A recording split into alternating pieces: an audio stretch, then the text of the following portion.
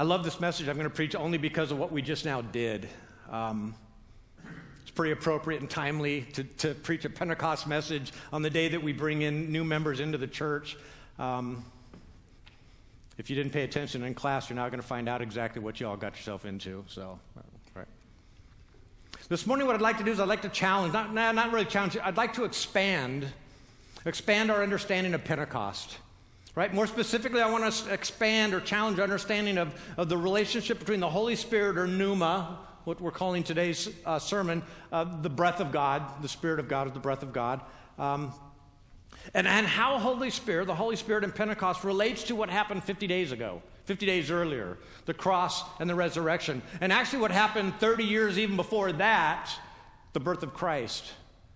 So we've got this idea for a lot of people, the incarnation, the cross, the resurrection, the Pentecost are these four separate, unrelated events.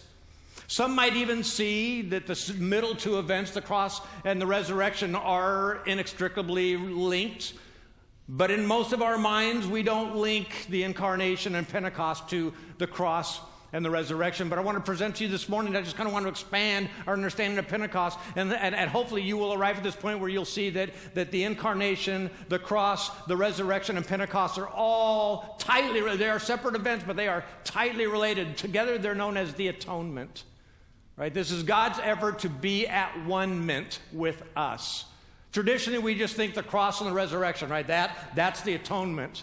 But what I want to do this morning, I want to expand that understanding to include not only his birth and his life and his teachings, but also Pentecost, 50 days after the cross and the resurrection. So what I'd like to do, I'd like to carefully suggest to you, very, very, very carefully suggest to you, so don't jump up and start yelling right away. Your salvation isn't complete with just the cross and the resurrection. Just hold on a second. By complete, I don't mean that without the Pentecost experience, you're somehow not saved. That's not what I'm talking about. It simply means that without Pentecost, your salvation experience is not everything that God intended it to be. Right? He's totally happy that you gave your life to him. Right? He loves that. But there's something I think, as I read through Scripture, that I think it bothers the heart of God, because I see the evidence all through Scripture, is that people that separate themselves from the body of Christ, these individual Christians, they kind of feel like, well, I'm saved, the cross, the resurrection, and I'm good. Church is optional. According to God's word, church isn't optional. It is the culminating, the concluding activity of his atoning activities. What we celebrate this morning, everything all piles into this morning. Everything. The thief next to Jesus, he only experienced, right, the incarnation, the life and teaching of Jesus, and the cross, right? He wasn't around for the resurrection. He wasn't around, obviously, for Pentecost, but Christ told him his salvation was complete. So again, I don't want you to hear, when I say the word complete, what I mean to say really is fullness of salvation. I think that's the right word we want to use. A fullness of salvation must include Pentecost. It must include Pentecost. Now, I'm only calling, I'm going to, these four moments in the Bible, these four movements, I'm going to call them atonement movements, atonement moments. The incarnation, the cross, the resurrection, and then today, Pentecost Sunday. But I'm only calling them that because Scott McKnight called them that in a book called A Community Called Atonement. It's an incredible book. I've been working my way through it like 4 months now. It's one of those books where if I start reading it and then I quickly realize I don't even know what I'm reading, so I got to go read like a primer book to help me understand where Scott McKnight is trying to get me to be. And so I'm like halfway through it, but it's blowing my mind. And I want to share a little bit of what Scott McKnight has shared with me in this book, A Community Called Atonement. And again, he outlines 4 atoning moments: the incarnation, the cross, the resurrection, and Pentecost. And again, in most of us, we see these as 4 completely separate events. They're related kind of because they all have to do with Jesus, and they're all in the Bible, right? But what I want to show you this morning is they're far, far more intimately related than I think we ever thought. They have to hang together. It's kind of like people will tell me, oh, well, I'm a 4-point or a 3-point Calvinist, and as I understand the situation, that's impossible, right? You dump one point, you have to dump all the points. This is true with here. Atonement, God's effort to bring you at one with him, involves these 4 steps, and they can't be dumped. You can't pick and choose. Really, for the fullness of your salvation, all four are absolutely crucial. So, we rightfully call Pentecost the birth of the church, but as we're going to see, it's so much more than simply the birth of the church. So I'd like to quickly review the first three movements of the atonement and then kind of major this morning on Pentecost because it is Pentecost Sunday. Because they are separate, but they're all related, right? They are related. And I'll be suggesting that what these new members just experienced and what they're now going to experience is this culminating activity of God, this culminating atonement activity, movement of God, and that is Pentecost. They join the church. And for some of us, no big deal. It is a big deal. It's a huge deal, as I want to show you this morning. The whole goal, destination, the direction of the incarnation, the cross, and the resurrection is Pentecost Sunday. This is where God wanted all of those activities to culminate. I want to start with the first atoning moment, the incarnation. God became what we are so that we might become what he is. In the incarnation, and when I say the incarnation, I don't just mean the birth of Christ. The incarnated Christ is the entire time that he was in the flesh. So when I say from here on out this morning, when I say the incarnation, talking the birth, the life, and teachings of Jesus Christ, the whole, not just the birth. All right, kind of clarify that. He identifies us with the incarnation. Christ came to live amongst us. Without the identification of the incarnation, there is no at-one-ment. There is no atonement. God chooses to identify with us in the incarnation so that we might participate with him in the triune life, in the God life. So he invades our life so that we can be a part of his life. This is the incarnation. This is a quote, God became what we are so that we might become what he is, by two early church fathers. I don't know which one of them said it. They're both quoted, Irenaeus and Athanasius. They're reflective of both Peter and Paul's writings. Let me just show you a couple scriptures here. First from 2 Peter chapter 1. It starts in verse 3. It says, his divine power has given us everything we need for a godly life through our knowledge of him who called us by his own glory and goodness. That's a long, I kind of looked at that passage several different times, and I looked at Eugene Peterson's way of saying it. Just let me say this. Everything that goes into a life of pleasing God has been miraculously given to us by getting to know personally and intimately the one who invited us to God. Kind of a little paraphrase there. Everything we need to know, everything we need to do, everything we need to be as it relates to pleasing God comes from knowing Jesus. Additionally, and more to our point, verse 4 says this, through these he has given us his very great and precious promises. We'll come back to that in a second. So that through them you may participate in the divine nature. That's the whole goal of everything. The incarnation, the cross, the resurrection, and finally Pentecost, is that we can participate in the God life, that we can be a part of the perichoresis, the dance. The triune God invites us to participate in their life.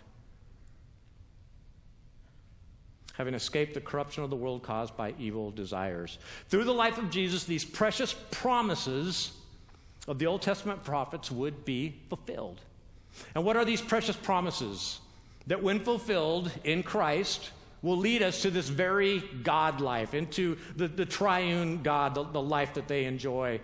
Right? What are these promises that this hope is built on? The Apostle Paul spells this out in 2 Corinthians chapter 6. Look at this. I'm going to start in verse 16. And there's a whole conversation going on before this that's really not pertinent to the discussion. But as God has said, I will live with them and walk among them, and I will be their God, and they will be my people. This is from the prophets. This is repeated several times in different ways from Ezekiel, Isaiah, even in Leviticus. These lines are repeated over and over again. And then in verse 18, and I will be a father to you, and you will be my sons and daughters, says the Almighty, the Lord Almighty. So the cross and the resurrection are hugely important, but understand that the atonement, God's gracious movement to include us in the God life, began with the birth, life, and teaching of Jesus. It didn't begin at the cross. It didn't begin at the resurrection. It began at the birth when God decided, I will be a part of you so that you can be a part of me, so that we can be one. So it starts with the atonement. And they shall name him Emmanuel, which means God with us. The second and third atoning moments are far better understood by most. I'm going to kind of go through them quickly, but they definitely bear repeating. The second atoning moment at the cross, the slates are wiped clean. It's the elimination of the sin problem, right? Bam! On that second atoning moment, our sin issue is taken care of. Everything that we feared about death, right? That's the sting of death that Paul talks about in Thessalonians. It gets removed. Right? We don't need to fear death anymore because sin has been taken care of. We don't have to fear punishment. We don't have to any of that. The sting has been removed from death. I love that idea. And how the sin problem is dealt with exactly has been the discussion and debate since the early days of Christianity. Was it substitutionary? Was it penal substitutionary? Was it the satisfaction theory? Was it recapitulation, Christus Victor, moral? I mean, there's a whole bunch of theories. Now, the problem with all these theories about the atonement is they all tend to focus on just the cross. But as I'm trying to point out that Scott McKnight is showing us, we can't just zero in on the cross. It's the whole life and experience of Jesus Christ, from his birth all the way to the gifting of his Holy Spirit at Pentecost, that we need to look at. Well, regardless of all those theories, it worked. All right, we'll save that one for another message. But we still have a problem. So our sins have been forgiven, but here's the issue. What's to stop us from going out tomorrow or even later today, as soon as I release you, and sinning again? Right? We didn't get a leg up on sin. We got forgiven for what we've done, but nothing's changed in us. What makes you think that suddenly after my sins have been forgiven, that tomorrow I'm going to be this wonderful new creature that doesn't do any of the stupid things that I so love to do? That's silly. Right? That's just silly. You all know that, right? So any theory of the atonement must not only rid us of the sin problem, but it's also got to transform our life, and it's got to transform the world.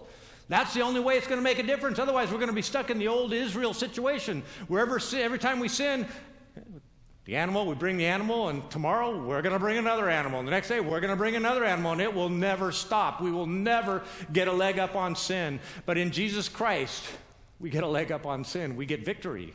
We get new life. New life. If the death of Christ wipes away the sin, then the resurrection of Christ makes all things new. And this is the third atoning movement or moment. In the resurrection, all things are made new. The atonement is not only the elimination of the sin problem, it's the enablement of new life. The resurrection creates new life in the here and now as well as the then and there. And that transformation is already taking place in those who are in Christ. And because of this, the resurrection gives a person hope and a new life. Paul writes it like this. This is 2 Corinthians chapter 5, verses 17 and 18. Therefore, if anyone is in Christ, the new creation has come. The old is gone, the new is here. All of this is from God, who reconciled us to himself through Christ and gave us the ministry of reconciliation, that God was reconciling the world to himself in Christ. That God was inviting the entire world into his life, into his world, into his heavenly realm. He has invited us all into this place, not counting people's sins against them. And he has committed to us this same message of reconciliation. So those are the middle two we know pretty much about. Now, the final atoning moment is Pentecost, and the event that's often overlooked in the theories of the atonement. This is where we want to jump in today. Pentecost is the creation of a community of faith by which broken humanity will be restored to the union with God and others for the good of the world. That's kind of an capsuling kind of statement. I kind of want to break it down now into like four little parts, kind of flesh out the statement. The first theme that I kind of want to flesh out is the creation of a new covenant, befitting the new creation community introduced by Jesus. This new covenant is going to be radically different than the old covenant. The old covenant was written on stone. It was very external. It was very breakable. Not just the stone, but if you broke the rule, you broke the rule. Right? That's just all there was to it. Almost immediately, if not a bit after following the Pentecost experience, people began to connect the dots. Right? They begin to think back, man, last time I was in temple, that old priest was talking about Jeremiah. I think we just experienced what Jeremiah was talking about, this Pentecost Sunday experience in Acts chapter 2, these flames, this roaring wind. I think we're it. Here's what he says. This is Jeremiah chapter 31. The days are coming, and again, the people in the experience of Pentecost in Acts chapter 2, they experience all this. They know their scripture, and most scholars, they think the people in that room, they had to be thinking back, oh, my goodness, this is Jeremiah. This is prophecy being revealed today. The days are coming, declares the Lord, when I will make a new covenant with the people of Israel and with the people of Judah. It will not be like the covenant I made with their ancestors when I took them by the hand and led them out of Egypt, because they broke my covenant, though I was a husband to them, declares the Lord. This is the covenant I will make with the people of Israel after that time, declares the Lord. I will put my law in their minds and write it on their hearts. I will be their God, and they will be my people. And so everybody on that day of Pentecost, they heard this. They understood this. They remember the prophet Ezekiel and in Leviticus and all these lines being uttered and all these promises being spoken of by the prophets. And then in Jesus Christ, he says, all of them are going to come true in me. And if you believe in me and you participate in my life, you too. You too. It would eventually dawn on them that they were the new people of God. They were part of the restoration of Israel that the prophets had been talking about all these years. It was finally happening. The old covenant that Israel had broken was being renewed in a miraculous and radically different way by the gift of the Spirit. They were the recreation of a new people of God, on whose hearts the new covenant was written. The Spirit of God was working to restore and renew people, and this is, again, this is why he was restoring people, well, one step in restoring people, so that we could recreate a community of faith. Individuals gathered together in a community of faith. And again, unity isn't really the goal. It's the way we will actually reach the goal. When we have perfect unity, then our message is believed. That's the goal. Not that we would all come together and give people high fives and, oh, everybody was friendly to me today. Oh, I love that church. But is this the church reaching the lost? Right? Being friendly, that's a great thing, but do we accept the lost? Are we recreating heaven? I mean, that's what we're doing here. We're not recreating the garden. Just want to make sure you're aware of that. We're not recreating the garden. We're recreating heaven. Right? We're not going backwards. We're going forward here. Creating a new creation, a new community. At Pentecost, the Holy Spirit poured out in order to create a universal community of faith that worships, fellowships, and missionally expands. This is what we do. We don't just gather and sit and listen to Pastor Jerry. We kind of do it. That's what we do also.